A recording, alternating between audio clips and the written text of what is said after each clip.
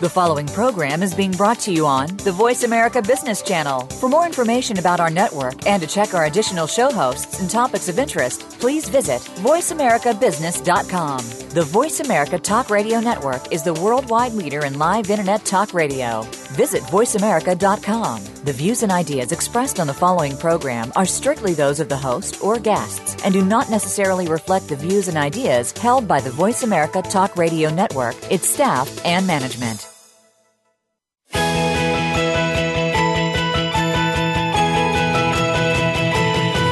There are entrepreneurs and business leaders that are making so much more than profit in their enterprises.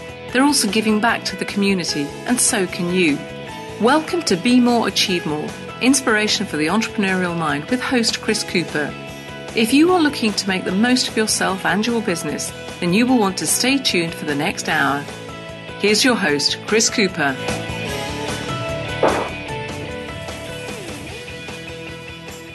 Hi, this is Chris Cooper and welcome to today's show. And today we're going to be talking about Born Free and learning some lessons from a life of charity and conservation with Will Travers OBE. And before we go to Will, I'd like to thank, from last week, the UK's most prolific developer of informational products, Peter Thompson. It was a real gift for me to chat to Peter last week about how to develop your own products, as I'd been so inspired by his Achiever as Edge program that I'd purchased for many years. His voice was therefore very familiar to me. And if you've not checked out the interview and you're interested in developing your own online products for sale, then it's well worth listening to the man who's created today over 100 products that have sold all over the world. So do take a check out and listen to the show in the archive. This week, I decided to take my 8-year-old son, who was on holiday, to a safari park in the West Midlands in the United Kingdom.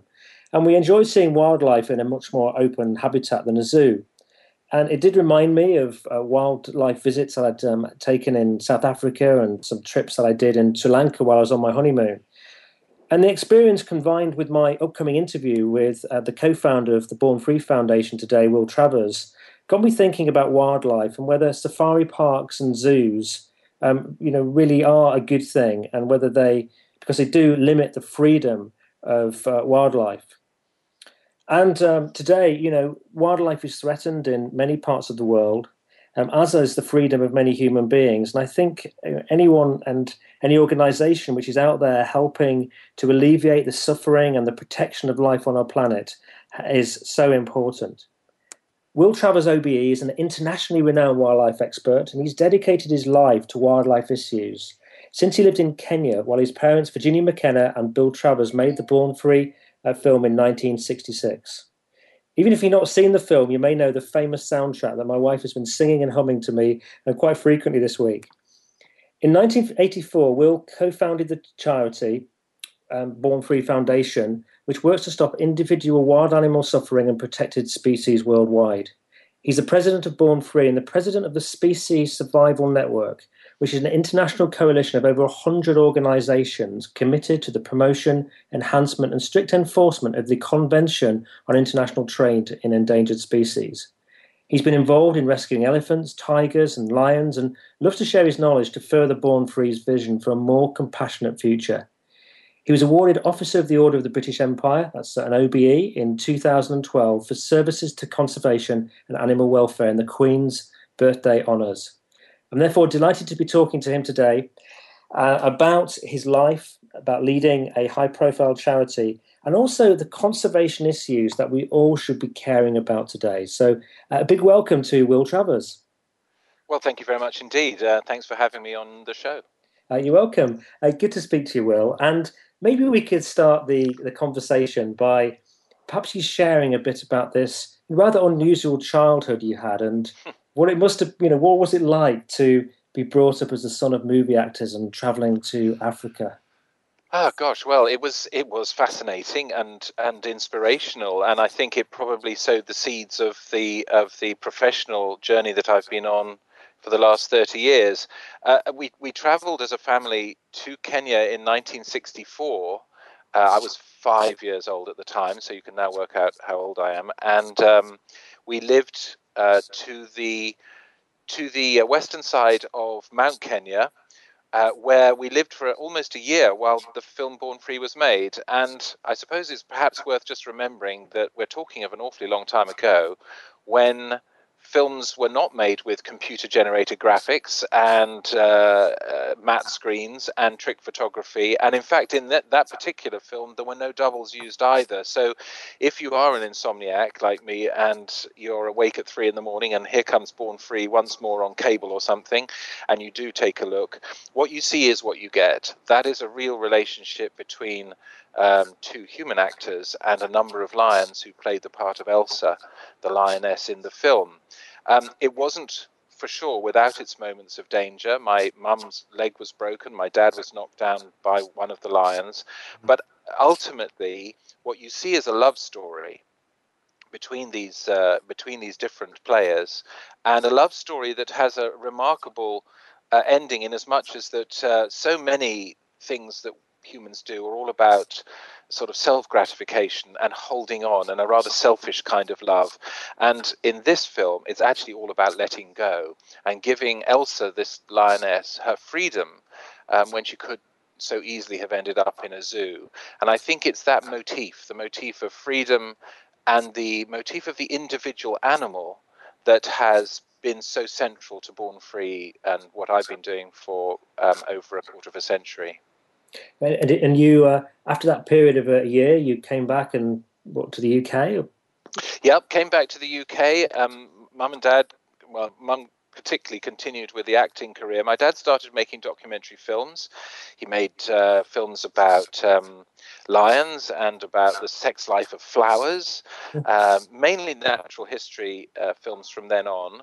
And we actually also went as a family up to Scotland in the late 1960s when they made a film called Ring of Bright Water, based on the famous Gavin Maxwell book. It's actually it's the centenary of Gavin Maxwell's birth this year, and there have been quite a few celebrations to do with that.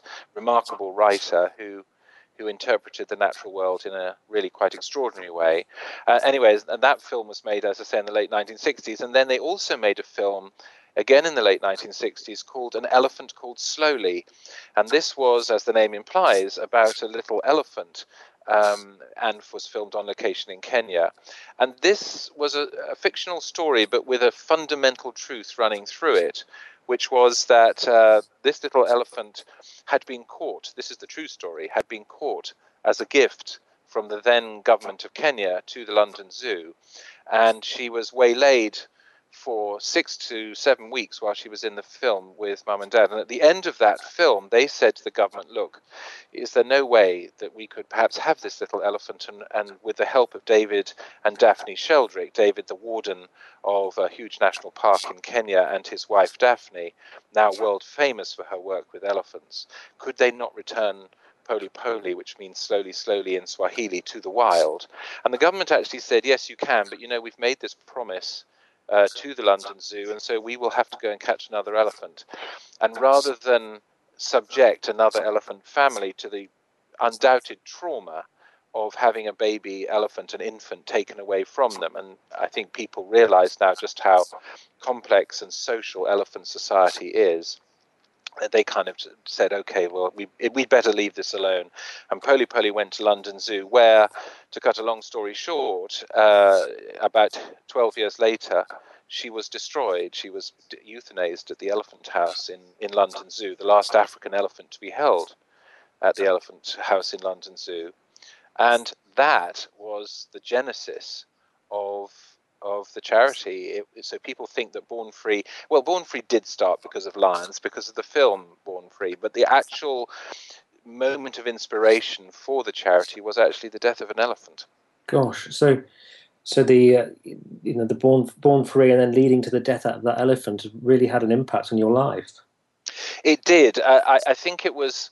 There was an amazing photograph, Chris, that was taken when my father, Bill, and my mum, Virginia, hadn't been to see Poli Poli for 10 years because they thought, look, it's better that she makes, as it were, friends with the other elephants that are at the zoo and with the keeping staff at the zoo. There's a sort of to have mixed allegiances, and to have these people you used to know turn up but then go away again could have been really traumatic.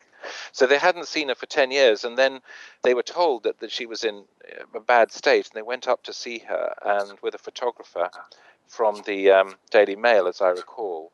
And there is this extraordinary photograph where my dad calls her name, and she is at the back of the enclosure, and she comes running down to the front and reaches out across the moat with her trunk. And my dad strains and reaches out with his hand, and my mum does too. And there's this sort of frisson where they reconnect after a decade. And for me, it's sort of a photographic representation of an elephant never forgets. That's incredible. It's incredible. So you have been, I can imagine through your work, that's quite an emotional story. You've had, I imagine, kind of lots of traumas from your experiences with animals. Yes, I mean, often really good experiences or inspirational experiences. And to be honest, when we started out with the charity in 1984, we were, criticized, myself for being, far too young, and what were you doing? But also my mum and dad coming from an acting background. It was kind of, well, what do they know about this issue? And the truth is we didn't know. We didn't know anything about the issue. But we were very keen to learn, and it's sort of almost in a visceral way, knew what we didn't want. We weren't entirely sure what we wanted, but we were really quite sure what we didn't want, and that was to see animals locked up in unnatural confinement for little more than human entertainment. So we've worked on that ever since. And in fact, I remember the director of the London Zoo, at the time, literally a month or two after we launched, I met him, and he said, well, you'll be a 9-day wonder. And here we are 30 years later, and he's not the director of London Zoo anymore. But you ask about those experiences. I mean, taking 3 of the last captive dolphins from the UK to the Turks and Caicos Islands in the Caribbean and releasing them into the wild, after a 6-month program of training and rehabilitation. That was pretty extraordinary.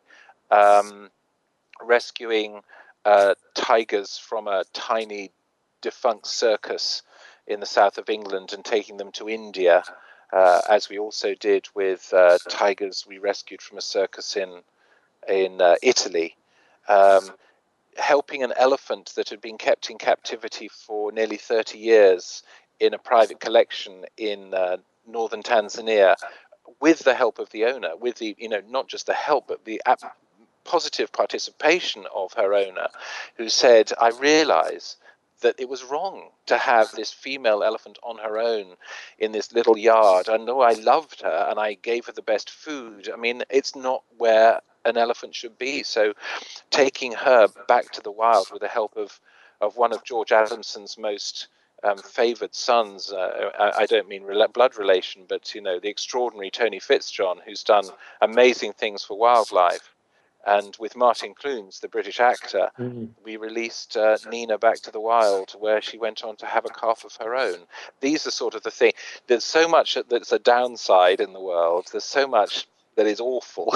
And, whether it's the ivory trade or whether it's animals locked up in terrible zoos or the terrible things that we do to each other, and we only have to open our newspapers or turn on the TV or turn on the radio just to see examples of that. You have to grasp and hold on to and cleave to the good things that give you inspiration and hope, and that's certainly my philosophy. And it's a wonderful philosophy. But were you ever tempted to go into acting? For a very, very short space of time, and it was probably it wasn't a particularly fulfilling experience for me, and I'm sure it was a deeply disappointing experience for the people who hired me. I was hired twice to be in a couple of things, and I was really not very good at it. And I just didn't understand what I was doing.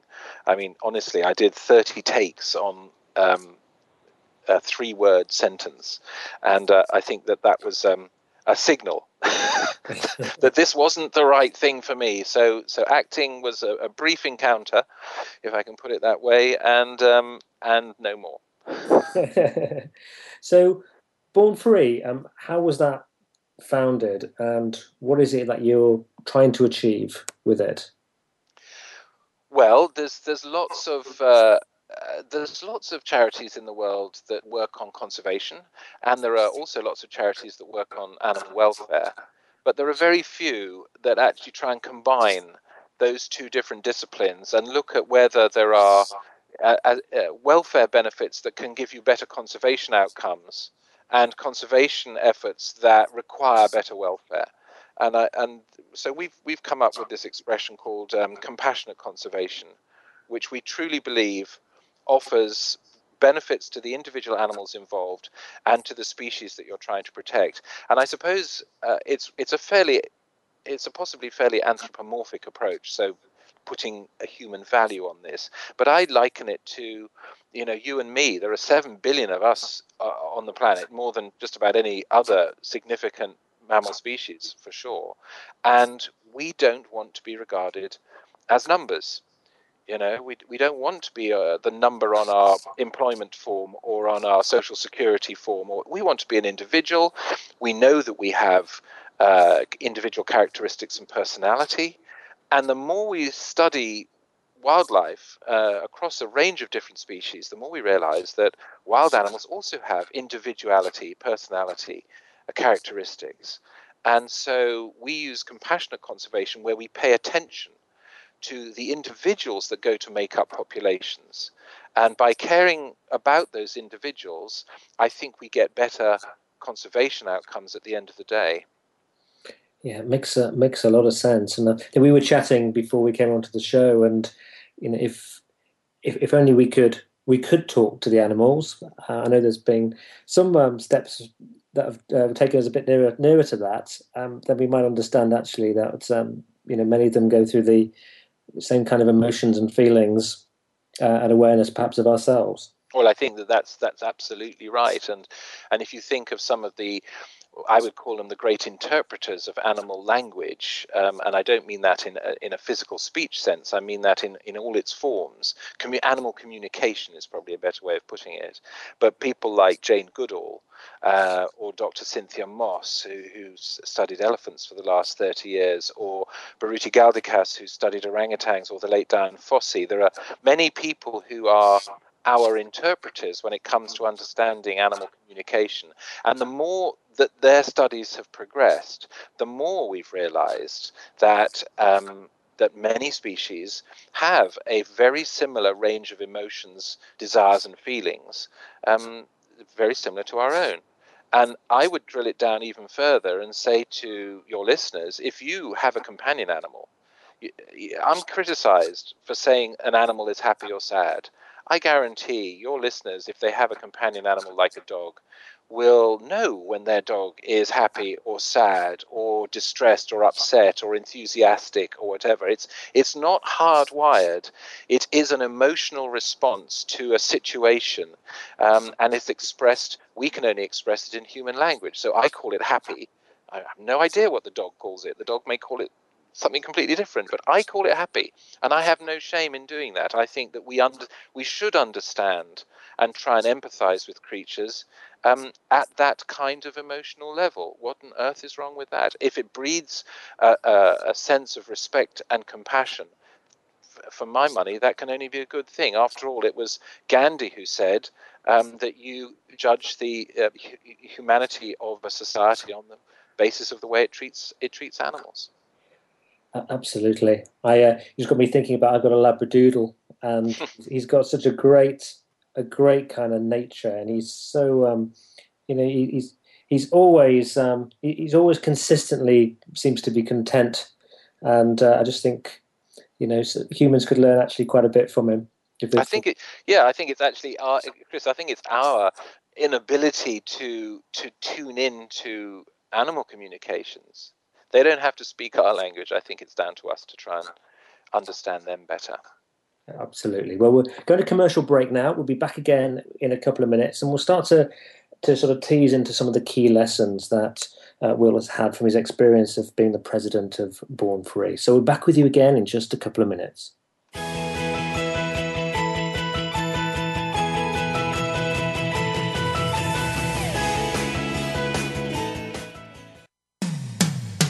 When it comes to business, you'll find the experts here.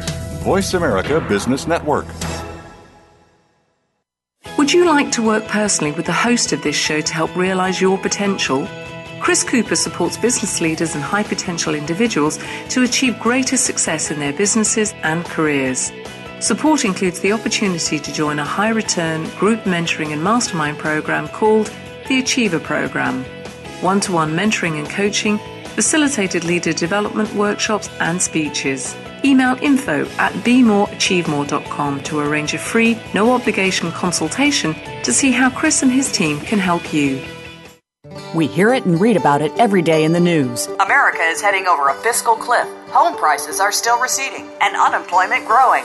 How can you preserve and increase your wealth in this kind of economy? Tune in to Turning Hard Times into Good Times with host Jay Taylor. Jay will explain the decline of our monetary system and the economy and will give you winning investment ideas and the tools to protect and increase your wealth. Turning Hard Times into Good Times with Jay Taylor can be heard Tuesdays at 3 p.m. Eastern Time, 12 noon Pacific Time on the Voice America Business Channel.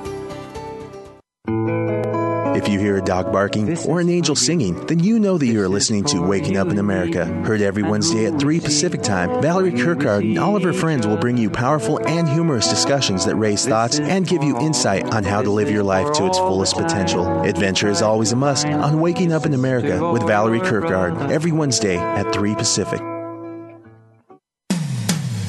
When it comes to business, you'll find the experts here. Voice America Business Network.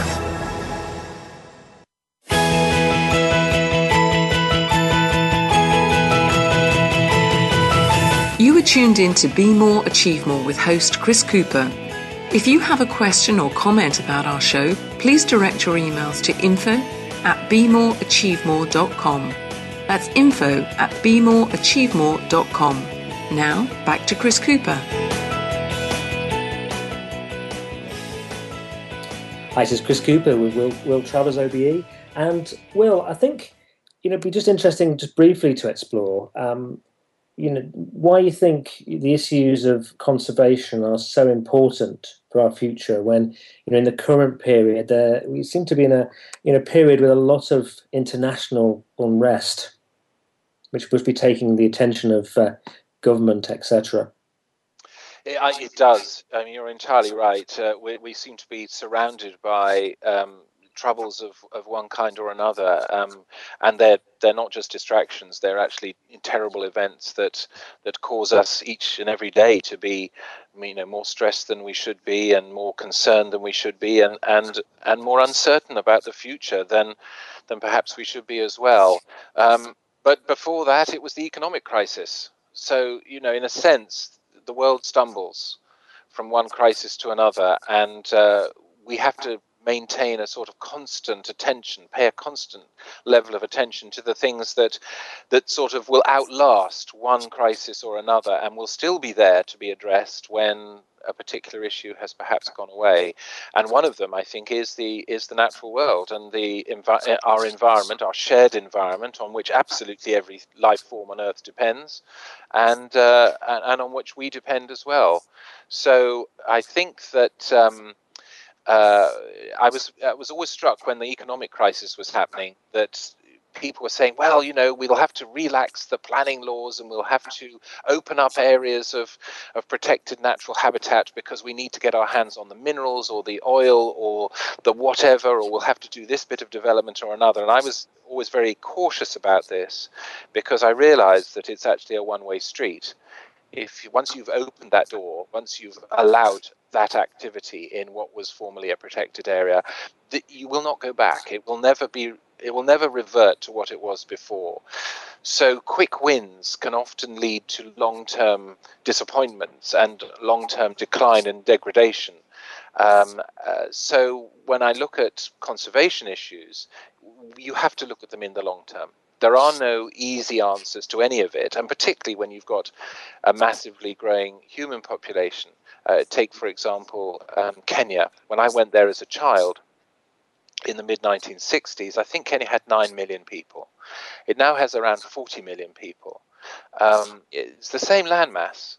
The habitat hasn't got any better. In fact, probably the areas of fertile land have probably declined, and certainly the area of forest has declined. So we've got something like 4 times as many people eking out an existence off of the same. And of course, we're doing it smarter. That's one of the things that human beings can do. They get to be more efficient. They get smarter in the way that they do things. Well, supposedly smarter, but at the same time, it's still take from the human point of view and give as far as nature is concerned. And it's not just about raw human numbers as well. It's not just about 9 million going to 40 million. It's about resource use.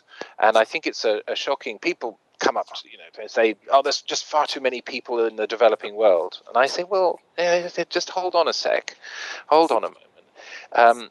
An American citizen will use in their lifetime 10 times the resource base of a Kenyan, and the UK only a little behind that, about 8 times the resource base of a Kenyan. So for every 8 Kenyans using their resource, it's the same as 1 UK citizen. And I think that we need to look at not just raw numbers, but look at wise use of resources and how we can do things in a far more responsible and sustainable way. And that will mean some major changes. And of course, it's very easy to say, well, it would be great to have more solar power and wind power and wave power and become much more self-sufficient in terms of energy in the UK and not use polluting and heavy industry type fuel sources, coal, oil, gas, fracking. But it'll cost more. And that's where the debate turns. It turns on, can we get it quickly and cheaply, relatively quickly and cheaply, by fracking? Or can we go for the long-term solution and put in place some of the sustainable energy forms that we will need in the long term, but they will cost us more? And we have to reconcile ourselves to the fact that we may have to pay more if we want to live the way we do. I think it's a really fundamental point, isn't it? Are we prepared to pay more? I was shocked to hear in this country, politicians talking about it, being okay to demolish and build on ancient woodlands, and as long as other woodlands were being created, and you can't create an ancient wood. You were talking about 400, 500 years. Yes. What a legacy to be destroying. Yes, no, absolutely. And in fact, just literally a mile from where I live, which is an officially designated area of outstanding natural beauty, there is a proposal to sink an exploratory wellhead to look for oil and gas. It's going to have a 130 foot high, so that's about 35 meter high tower, poking itself out of the woodland. And my question is, all right, that in itself is going to be damaging enough. 1,000 lorries are going to have to bring all the equipment to build this exploratory rig. But if they discover oil, then what? How many more lorries, how much more disruption, how much more damage, irreparable damage will there be done to an area of outstanding natural beauty, which is only accessed up a Roman road, a sunken Roman road that you can barely get 2 cars down? It's sort of, is that really in the national interest? Is it so strategically important that it is worth degrading that part of England, which is the playground of London? I mean, thousands of people come to the area where I live every weekend in order to escape the city and breathe fresh air and have their moment as part of nature and be inspired. Do they want to see an oil rig? I'm not so sure. No, feels like a tragedy to me, but so my opinion. So let's move on to some of the key lessons that you've had while you've been developing the charity. What is the vision for Born Free, and how did you go about developing your vision? It's a really good question. I mean, in a few words, our vision is a kinder and more compassionate world, one that cares for animals, for the environment, and for the people who, particularly the people who share those wild environments. often living in the most fragile of circumstances. I mean, I think of, for example, the ivory trade right now, and I think of where elephants are being slaughtered in parts of Central African Republic or Niger or Sudan or Chad.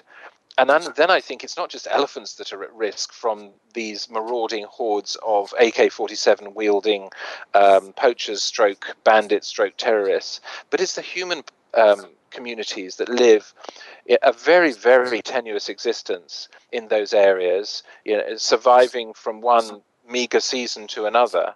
And we have to bring security and compassion and care, not to elephants. If I go and talk to a politician and I talk to them about protecting elephants, I'll probably get a slightly glazed look go over their face and words of support and platitudes. But if I put it in the context of those human beings who also need our support and help, and who live alongside those elephants and share the same ecosystem services, the same water, the same trees, the same habitats as those elephants, that is a much more compelling and plausible argument to make, and an argument that then demands, I think, that we reach into our pockets, our relatively deep pockets still, and do something about it.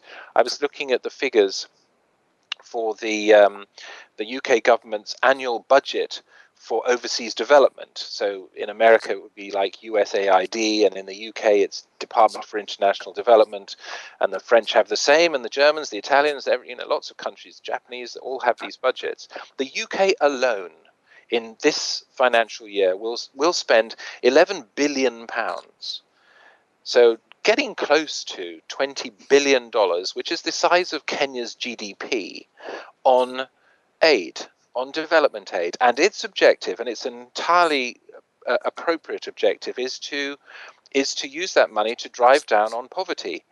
And what I'm saying is part of driving down on poverty is securing sustainable and healthy ecosystems on which both people and wildlife depend, and removing threats to those ecosystems and to those wildlife populations and those people. And one of those threats is the sort of banditry that will either hunt elephants for ivory or traffic people or launder arms or money or drugs. It's basically, we've got to deal with the bad guys in order to give people and wildlife a chance.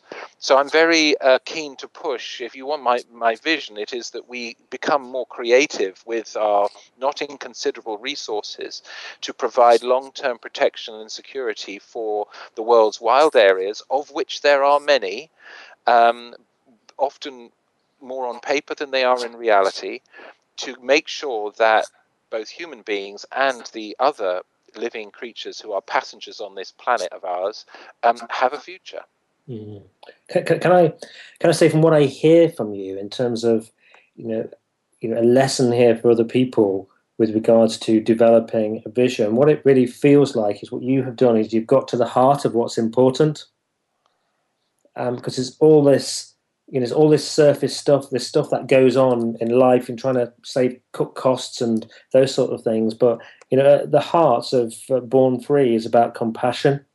And that's a very deep thing, isn't it? That's a very, right at the kind of identity, deep core level of, what's important. And I suppose that's maybe where you have to look. I think, I hope you're right. I mean, I would agree with you, and I hope that those people who support us and who at least resonate with our message, I hope that they agree as well. And it goes back to George and Joy Adamson in many respects. The easy thing for them to have done would have been to have given Elsa, this little lioness, to a zoo, and not put themselves through 2 years of heartache and ridicule by the authorities. It'll never work. No one's ever done it. What are you wasting your time for? And, although I'm sure it wasn't said quite in this way, but in the film, if you see it, there's a scene where my mum turns around to my dad, who plays George, and my mum plays Joy, and he says, "What's wrong with a zoo anyway?" It's a fairly tense moment in the film, and she says, "Everything. She was born free, and she has the right to live free." And I think that that is a sort of core message for us. The individual matters, and put aside money, possessions, and everything else. What is the single most important value that I think the vast majority of people share? And it's the value of freedom. Freedom to say what, to speak your mind, freedom to worship who you wish without impinging on other people, the freedom to express yourself as you want, and the freedom to choose, to have choices in your life that you can make. And it's when what do we do? What do we do to people who break the rules? The biggest sanction, apart from taking their life, is to take away their freedom. We put them in prison. We take away their choice. And I think that is a fundamental part of our philosophy. It is choice, and freedom gives us that choice. So you've got this big vision, and you've got an awful lot of work to do. How do you ensure that your organisation, practically gets things done on a day-to-day basis? Well, there is a fantastic team at Born Free, and I think testament to that is the fact that so many of them have been with us for so long. 30 or more people here in the UK, and another nearly 20 people in the US, and then colleagues scattered around the world in other countries. And whenever we're presented with a challenge, the first question we ask is, can we make a difference? And if we can, what will it take? It could be creativity, it could be money, it could be sheer determination, bloody-mindedness. We are not going to give up on an issue. And sometimes the challenges we set ourselves can last for many, many years. For example, way back, 1995-96, I sat on a UK government panel looking at wild animals in circuses. And at that time, neither the public nor the political climate was ready to accept that it was not appropriate to keep and use and exploit wild animals in circuses. But 10 years after that, another committee was established, 2005, 2004, 5, 6.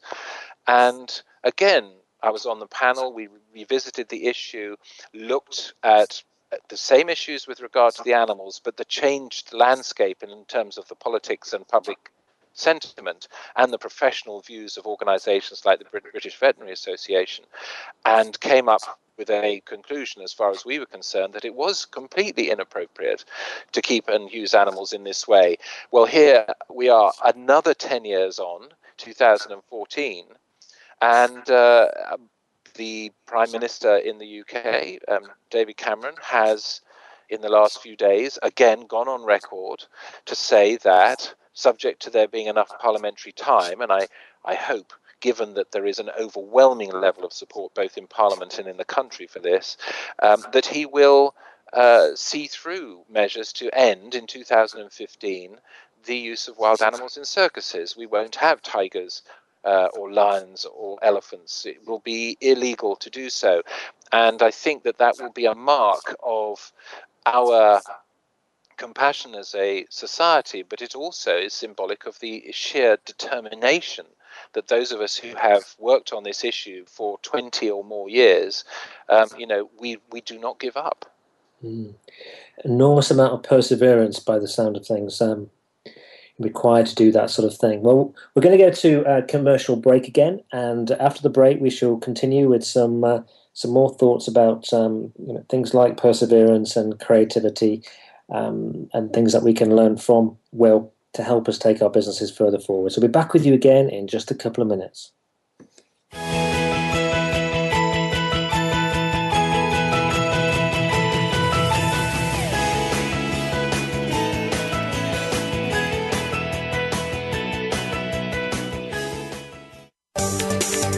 From the boardroom to you, Voice America Business Network.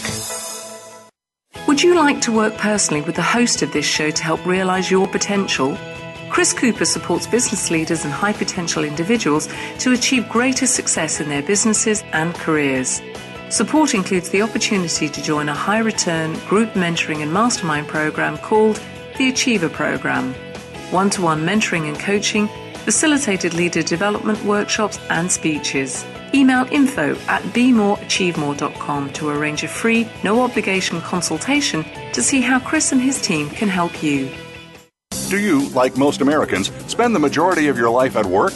Are you making it the joy that it deserves to be, or are you feeling drained and unfocused? Tune in to A Great Place to Work with hosts Kurt Kaufman and Dr. Kathy Sorensen. Your hosts have more than 30 years of experience in workplace consulting and are ready to bring you the secrets and success stories of businesses who are making their business a great place to work. Listen every Friday at 11 a.m. Pacific Time, 2 p.m. Eastern Time on the Voice America Business Channel and enjoy a better workplace and a better life. Have you become a member yet? Sign up now to become a member of Voice America. It's always free and easy. Plus, you get to take advantage of some great member benefits. Get unlimited access to millions of hours of on-demand content across all of our channels. Keep track of your favorite episodes, shows, and hosts in your own customizable library. Find out what shows you might be interested in based on your favorites. Plus, you get insider access with our newsletter. Membership gives you more. Sign up at voiceamerica.com and click Register at the top right. Voice America Business Network, the bottom line in business.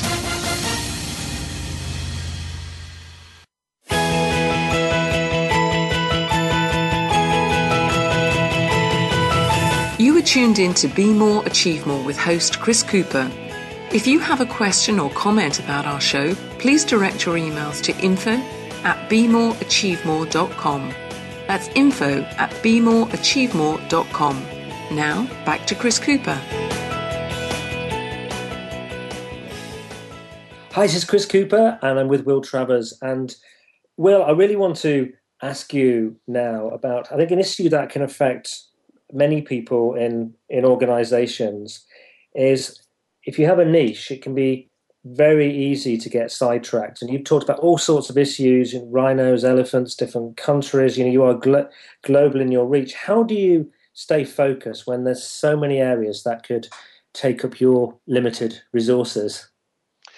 It's a good question. We're often, asked, can we get involved with, some campaign, perhaps on farm animals or laboratory animals or companion animals, and we have to be pretty strict with ourselves because, it's tempting to say, we could bring value to this campaign, we could help in this way. But actually, we go back to our founding principles and our trust deed as a charity, which very explicitly sets out that we are a wild animal organization. And so that's the first cutoff point. We have to stick to that. It's wild animals and it's not other animals. There are some fantastic organizations who are working in other areas, but we'll stay focused on wild animals. And then it's that fundamental first question, which is, can we make a difference? And if so, what is the difference that we, to plagiarize Obama, what is the change we wish to be and what is the change we wish to see? And is there a way of getting there? Even if it takes 20 years, is there a way of getting there? And what would that look like? What would success look like? Is it changing a political mindset or a social mindset, or is it literally protecting an area of land, or is it preventing the hunting of a particular species? An example I would give you is that not a lot of people know, I think, that lions are still hunted for trophies around the world. There are wealthy hunters who come to various countries in Africa where this is still permitted, countries such as Tanzania and South Africa, and they hunt lions.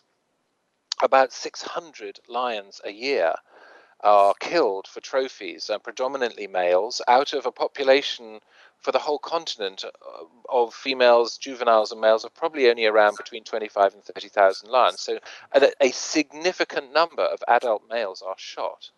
And it's yet another pressure on a species that's already subjected to massive pressures. So one of the things that we're doing, I'll give you two things. Firstly, you look at who are the major players, and half the lion trophies go to the United States.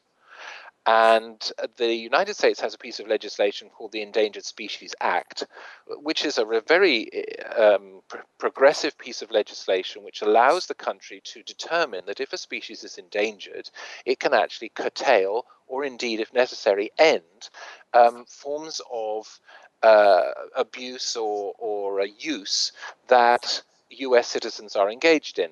Trophy hunting could be one of them. Now, we're waiting. We've put in a petition, along with a number of other groups, including Humane Society of the United States and the International Fund for Animal Welfare and others. We've put in a petition to the US government asking them to redesignate the African lion as endangered. Now, that probably won't end trophy hunting. But what it will do, in my view, is it will probably drive down the number of trophies that are imported into the USA from, say, around 300 a year to perhaps a tenth of that number.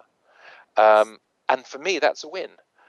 People will say, but you didn't stop trophy hunting. I'll say, well, maybe we stopped 90% of it. And I'll take the 90%. I'll work on the rest. And the rest may only change because public attitudes change. But if I can get the law to make it tough on the trophy hunting industry to prevent this profligate wastage of lion lives, that's got to be a win. Mm-hmm. Similarly, with lions in many countries, but in Kenya, for example, where there is no trophy hunting, lions are persecuted by local communities because they kill livestock. And we've done attitudinal surveys there, and local people say, well, look, if the lion kills my cow or my goat at night, I'm going to go out the next morning, I'm going to kill the lion. And you say, well, what happened if they didn't kill your goat or your cow? And they say, well, I would have no reason to go out and kill. I'm not vindictive. I'm not out to kill lions. I'm just not going to have lions kill my livestock. So we are helping local communities build, and we're supported in this by organisations such as Land Rover and Kenya Airways and others, which is where we interface with the commercial sector. We're building what are called lion-proof bomas. These are nighttime corrals for livestock, which are 100% effective against predation at night by lions and hyenas. So the local guy in the morning gets up, nothing's being killed, he has no reason to go out and kill lions, and he's a happy guy. So we are finding solutions at grassroots level as well as at policy level to try and protect lions.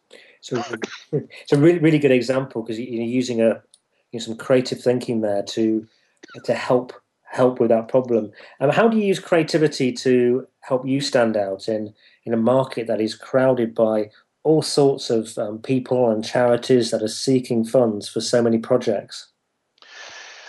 Well, it's a crowded space, but we like to think that we're a creative organization.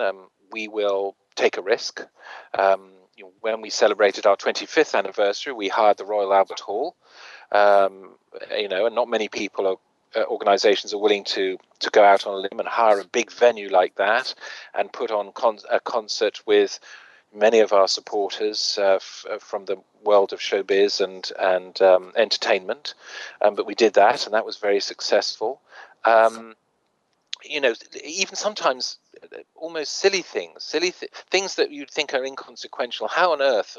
Here's a good example.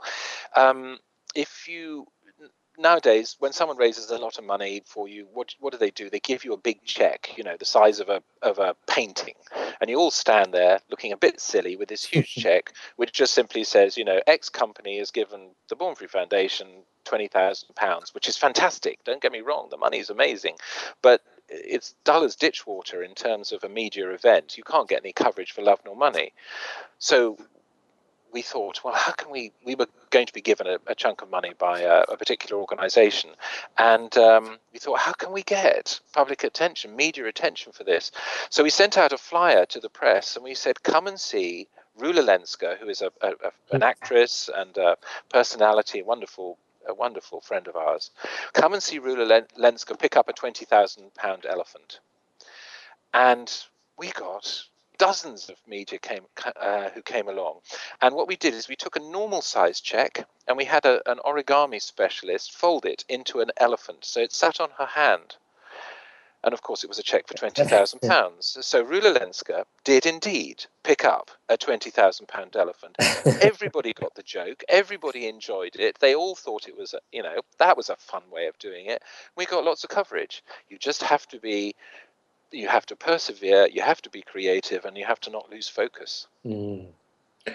You must have to influence people in some really challenging situations. I mean, what are your tips for getting your message across and maybe changing mindsets when you're dealing with people like politicians, etc.?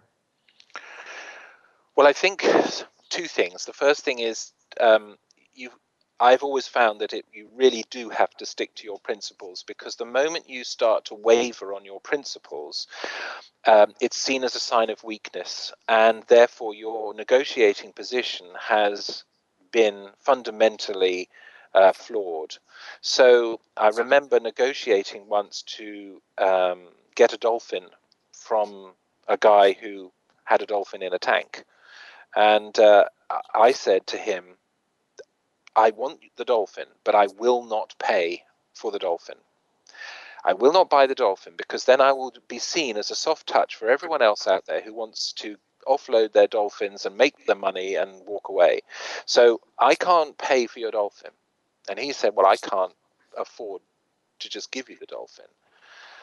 I said, well, so what are these costs that you've got? And he said, well, I've got lawyers' fees and this and this. And I said, well, hang on a sec. I'm not buying the dolphin, but perhaps if I was able to assist with the lawyers' fees. He said, oh, well, you mean I wouldn't have to pay the lawyers' fees and all the transaction stuff that we would have to do on this? And I said, no, I think we could come to an arrangement here. I'm not going to buy a dolphin, but I am going to help you with some costs. He said, it's a deal. But so I had not lost my point of principle, but we had found a way of dealing with the roadblock towards success. Mm-hmm. So I think that you've got to look. Don't lose your point of principle. Is an incredibly important lesson that I've learned over the years. Really good point. I'm going to give you the opportunity now. I think people will be listening to this, and some will be wondering, how can I get involved with helping Born Free? Well, I mean, you use the channels that we're all now incredibly familiar with, and which sort of 15, 20 years ago were the cutting edge. But now it's, come to the website, get in touch, look at what we do, see our stuff on social media, on Facebook, on the internet, on our website, on Twitter, all of those different areas. We have a very well trafficked website with a lot of our films on there, on our YouTube channel, which gives you an insight into the kind of projects that we do and the kind of people that we are. And, and the bottom line is, if you're a person like us and you share the same values and you share the same principles, then, you are more than welcome to be part of the Born Free family, the Born Free generation. And by that, there is no age thing. I know we have, my mum is 84. She is part of the Born Free generation, just as my brother's youngest boy is, and he's 2. So, everyone can be part of this adventure, part of this endeavor, and hopefully together we can end up with a world that we want to share with our children, and we'll be there to inspire future generations. It sounds cliched, but, when we're gone, we're gone. All we do is what we leave behind. I think that's a really good way to, a really good, important thing to think about, because you're absolutely right. And I always say that when I'm old, I want to be able to look back at my life and enjoy it all over again. And it's being part of these sorts of things.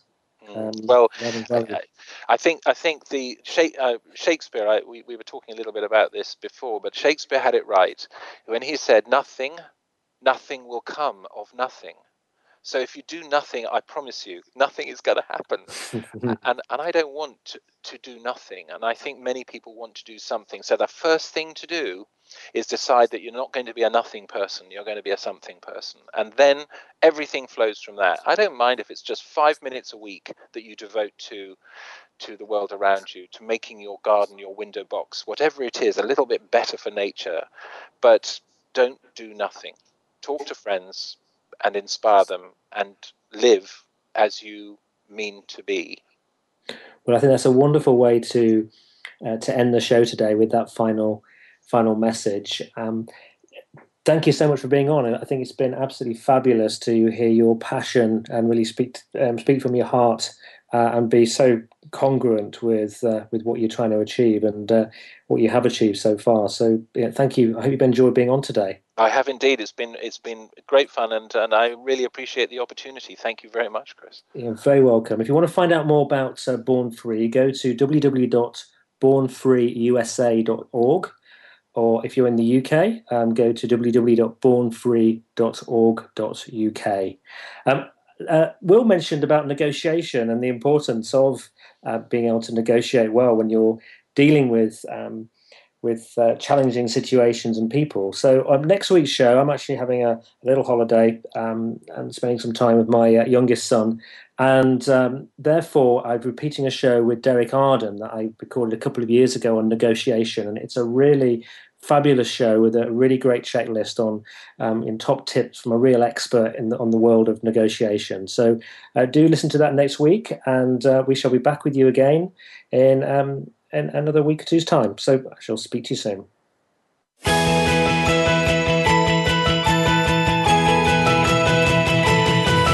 Thank you for listening to Be More, Achieve More. Please join your host, Chris Cooper, again next Friday at 8 a.m. US Pacific Time, typically 4 p.m. London on the Voice America Business Channel. Enjoy your week.